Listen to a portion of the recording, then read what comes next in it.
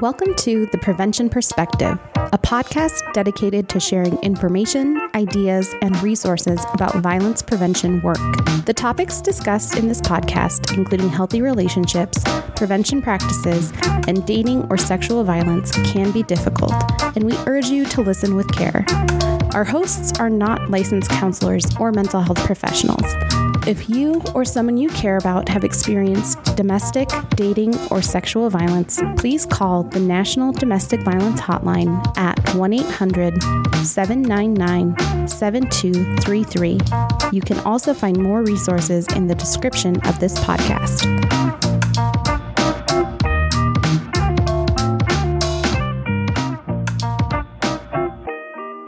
Hi, everyone, and welcome to another episode of Prevention Perspective. I'm your host, Tracy DeMarcus, Prevention Program Manager with the WCA, and today's episode is the second part of our two-part series with Jen and Caitlin, two of the amazing clinicians with the WCA who were in the studio talking to us about mental health and prevention, and the conversation was just so great. I had to split it up into two episodes so I didn't have to cut anything. So make sure if you're new to the podcast that you go back and listen to part one. But for those of you who are all caught up, here is part two of our conversation about mental health and violence prevention.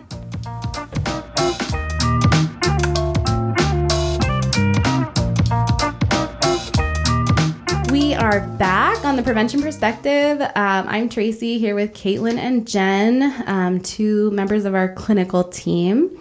And we're talking about mental health and the connection to violence prevention work. I want to start out by just saying sometimes there are misperceptions around particularly abuse being caused by a mental health issue that somebody might be having. Can you address that a little bit? Yeah, I'm so glad you brought that up because that is such an important just aspect of this to talk about, right? That it's so important to talk about mental health and prevention. Mm-hmm. And yet we don't want to be by any way implying that people who, perpetrate any sort of sexual violence, that it's caused by mental illness, right? Because that can become a narrative I think we see across many different areas, right? Like we see that in maybe gun violence, all of these different things where then there's this quick narrative to say like, oh, well, this is caused by mental illness. Right. And then when we get back to the stigma that we were talking about earlier, that's kind of only perpetuating the stigma around mental illness, right? And so it's kind of this, I think, just very delicate subject of that we certainly want to talk about mental health, but we don't want to be by any way saying that, oh, people with who have mental illnesses commit different forms of sexual violence, domestic violence, and if we just took care of mental illness, none of that would happen. Right. Okay. So I just want to start off by saying like, thank you for bringing that up because I think it is an important part of this conversation. Definitely. Anything you want to add, Caitlin? Yeah, I actually, I have a couple of points from Lundy Bancroft's book, Why Does He Do That? Great book. Which that's, I think, for anyone listening to this and wanting to learn more just about this issue, that would be a really great book to check out further. But a couple points that Lundy makes are that like an abusive person's emotional problems do not cause their abusiveness. And you really can't, change an abuser by figuring out what's bothering him or her, trying to help them feel better, or improving the dynamics of the relationship. Like it's really more about the beliefs, the values, and habits of the abuser that are the driving force of the abuse than like their feelings or their emotional problems or their mental health status. And I think sometimes they might give reasons for why they're abusive. Like they might say, oh, it's because I have mental health issues. But in a lot of ways, those are really just excuses for the pattern of abuse or control that they're enacting. Gotcha. And we'll put the information for that book in the description of the podcast for anyone who's interested. It is a really great book. And I think that's interesting too. It's something I heard when I was an advocate, which was prior to my time at the WCA, but a lot of victims or survivors saying like, well, they only do this because they have depression or anxiety or an anger problem or something like that. And so what we're saying is that abuse is not caused by a mental illness. It might not be helped by a mental illness, right? Maybe even believe that they are doing those things because they're mentally ill. They might believe that, but I think there is a bigger question around, like what are the internalized like beliefs or values that person has that is like making it okay for them to treat another person that way. Right. I think that's what's so key there, right? Is that there are plenty of people who will struggle with mental health issues and never would resort to physically, emotionally, injuring a partner, a family member, another person. And so there's, yes, they can certainly be kind of exacerbated by one another. It's never the only cause. Gotcha. And I think that's the really key difference is that there are clearly other factors at play there that allow that to happen other than a mental health diagnosis. Gotcha. So how can access to adequate mental health care help reduce and hopefully ultimately prevent violence?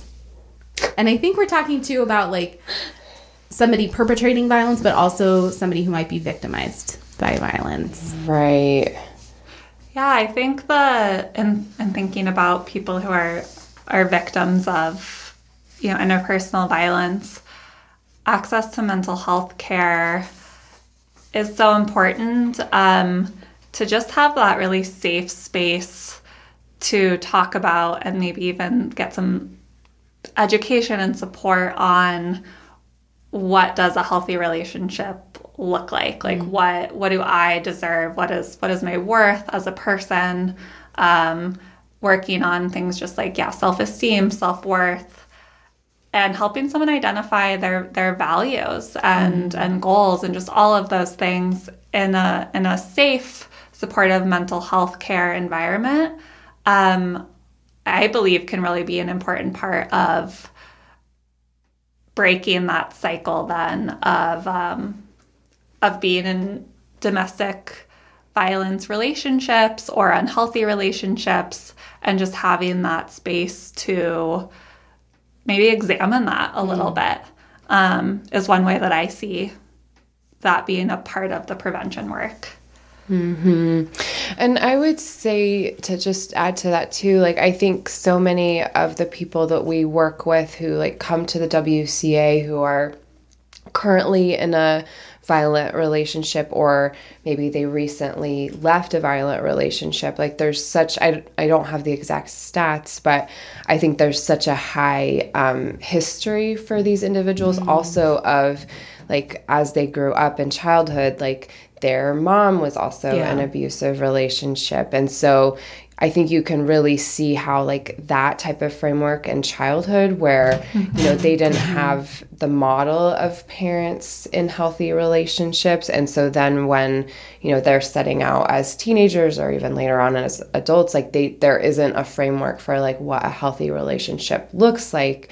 And so then they're finding themselves also in an abusive relationship later on too. So I think, like Jen said, I think so much of the work that we do as an agency or even us as clinicians as well is to just really offer that psychoeducation piece of like what are some of those dynamics in a violent or an abusive relationship. And, all of these things are very like normal in a relationship. Like, this isn't something that's strange or different. Like, a lot of other people have experienced similar things in abusive relationships. Like, we can kind of see a pattern to it and that type of thing. And then on the flip side, like, offering education on, like, what are the dynamics of a healthy relationship too. So as they're healing and moving forward, after leaving a relationship, like, they can kind of have a model of red flags to look for and kind of a new framework for finding a healthier relationship. Yeah. Yeah. And I feel like I see that a lot with, like, the groups that we do that are more educational or prevention focused. You know, inevitably there are young people in our groups that have grown up in homes where domestic violence was happening, or you know, other types of trauma in their childhood. And when we start talking about, healthy relationships, recognizing the red flags, like, there is oftentimes, like, a moment where you can see these young people kind of questioning, like, well, that was normal in my home or in my family. And then, you know, we're trying to give them other ways, you know, other choices that they can make, sort of thing. So it doesn't feel like they're just set in this track of, like, well, that was how it was, and so that's how I have to do it in my relationships. And I think that's really important to just let them know, you know, and we never want to go into a group and say, like, oh, if you experience this, you know, that person was bad or wrong, or, you know, because that can be really hard to, like, acknowledge or, like, understand, especially as a young person. But we do want to let them know that, like, there are other ways to deal with things, to handle, you know, challenges in your relationships. And yeah, I think that's really important, a really important piece for breaking that cycle, like that generational cycle of violence that we end up seeing too. Yeah, and Tracy, have you all talked about the ACEs study and assessment on this podcast yet? We have not. I was just going to mention that quickly as part of this conversation. Sure. You know, so a lot of people might be familiar that stands for adverse childhood experiences. And so as what you're both kind of sharing there about what we experience in our childhoods and how that might then be a factor in either experiencing interpersonal violence or potentially engaging in it. But so that's something that just research over time has shown that the more, you know, trauma basically that we experience in childhood, the more likely we are to have a myriad of mental health and physical health challenges well into adulthood, right? Yeah. And so that's actually something that is part of the intake we do with every counseling client we have here at the WCA, is that assessment, which is just 10 questions asking about potentially adverse experiences you've had as a child. And so I think that is part of this conversation too, right? Of how can access to mental health care be preventative in this work? And so things like doing that screening across the country in doctors' offices, at schools, and then saying, wow, this person has experienced a myriad of traumatic experiences during their childhood. How can we then get them set up with mental health care to then hopefully break that cycle into their adulthood? Absolutely. I mean, I think well, first off, I would love to do like a whole episode on ACEs. Yeah, I think they're so interesting. So fascinating. Yeah. And I think too, the other piece to that is like and I think they have a similar questionnaire of like resilience, right? So just because somebody does have a lot of trauma or have a lot of experiences in their childhood doesn't necessarily mean that they will experience negative outcomes as an adult. But that's really determined upon the level of resilience that they have and the access to a lot of those what I would call protective factors, and mental health care being one of them. Right? Exactly. Sure. Totally. The piece I always like to really reiterate with the ACEs too is that, like, yes, like people can have a high ACE score, and like some of the research shows that can also lead to like later negative health effects in life. But I think that, like you were talking about, like with the protective factors, like I think one of the most key pieces with the protective factors is just for a kiddo to have one healthy, like stable, like emotionally attuned adult in their life can really help offset some of those potential like negative health effects later on. So I think for anyone who's like doing work as like a peer mentor or a teacher or a coach or something, or for us as clinicians, like I think all of us have like this power within our work with kids to be like that one person who's helping kind of to offset some of those negative effects that might be happening at home. Yeah, definitely. And yeah, that's something too that we try to really bring into the prevention work, and in terms of trainings that we do for adults and for, particularly teachers, school counselors, people in youth serving organizations. Really, like any adult that is a part of a child's life can be that person for them, and being aware of the impact that has is really, really key. I just have one last question that I think is kind of fun and hopefully gets us to a place where we were really trying to imagine the world that we're trying to create and to trying to bring to reality. So what would you love to see in terms of access to mental health care and supportive services in like an ideal world? What does that look like to you? Oh. I love this question, just to let us like dream big. Imagine a better world. Do you want me to go first? Yeah, I mean, for me, I think mental health has so many more contributing factors than just access to counseling. Like, I think having stable housing, having a livable wage, having clean water. Like, I think there's so many factors that contribute to overall health than just thinking like, oh, can I, get to a counselor and afford? Right. Yeah. Right. Sit with one person once a week. Yeah. Totally. Which has its place. Totally. It's just great. Sure. It has its value without a doubt, but I think currently with how low the minimum wage is at this point, like people are struggling so much and so stressed out, and like they cannot, pay their rent. And so I think to have more affordable housing for people, to have a better wage, I think would go such a long way in alleviating some of that stress and burden of people who are just burning the candle at all ends, working 3 minimum wage jobs and still at the end of the day struggling with paying rent. So I think just really attending to basic needs and that type of thing would really go a long way for people. Absolutely. Yeah, like how is somebody supposed to prioritize, like, do I pay my rent or do I pay for one therapy session, right? If they don't have health insurance, or if their health insurance doesn't cover that, like, yeah, that's huge. Yeah. Yeah, I would echo everything Caitlin just said. Absolutely. I would also say, like, in thinking of an ideal world, just more and more of the frameworks of where like all types of health and wellness are incorporated together, kind of. So like thinking of places where they really moved to the model of that. In every school, there's a like kind of community clinic on site. The high school that I worked at in Oregon was moving to this model where they're at the school where we know, right, where all, thousands of kids are going every day.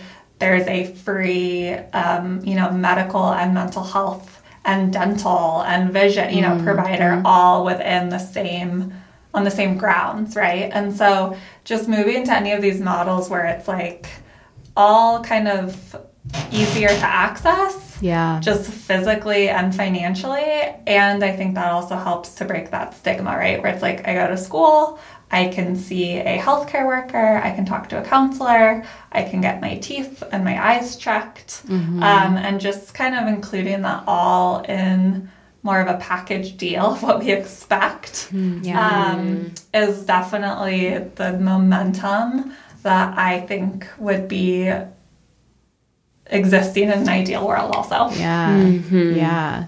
And just the ease of access for that too. I mean, that would break down so many barriers that so many people have to accessing care. Yes. Whether that's from the WCA or from a doctor or a dentist or something like that, like meeting people where they are. Yes. Yeah, we've been seeing a trend, I guess, in the Treasure Valley, at least, around like community school models, which is a very similar thing to what you're saying. It's like co-locating all of those services with the school, because that's the most likely place that a lot of people are going to be, children and their families. And so, really grateful for the Boise School District and others in this area to be really focusing on that and putting a lot of resources into that. That's great.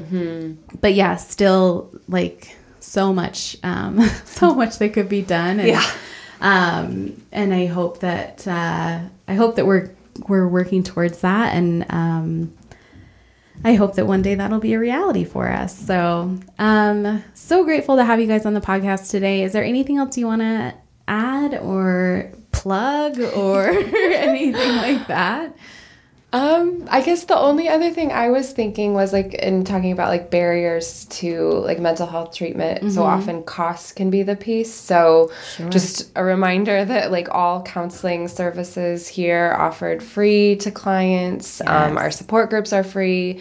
So like we want to at least like prevent that barrier from being a piece for people, receiving services from us. So just one last plug for all the free resources we offer here. A great mention there, Caitlin. And I'll again put that in the podcast description, the link to our website and our hotline numbers, which is the best place to get on your way to getting that service. So yeah, well, I'm so grateful that you guys are on the podcast today, and really looking forward to hopefully having you on again to talk about more stuff.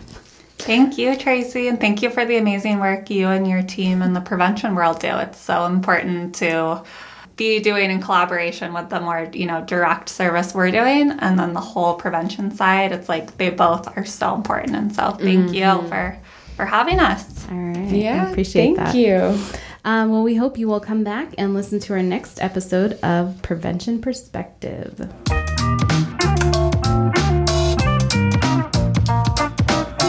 Thank you for listening to this episode of The Prevention Perspective. Again, if you or someone you know has experienced domestic, dating, or sexual violence, please call the National Domestic Violence Hotline at 1-800-799-7233. Or you can call the WCA's 24-hour hotline at 208-343-7025. Don't forget to follow us on social media at WCA_Boise and WCA Youth Reps. If you have any suggestions for topics you would like us to cover or get more information about anything you heard on today's episode, contact us through the email provided in the description of the podcast.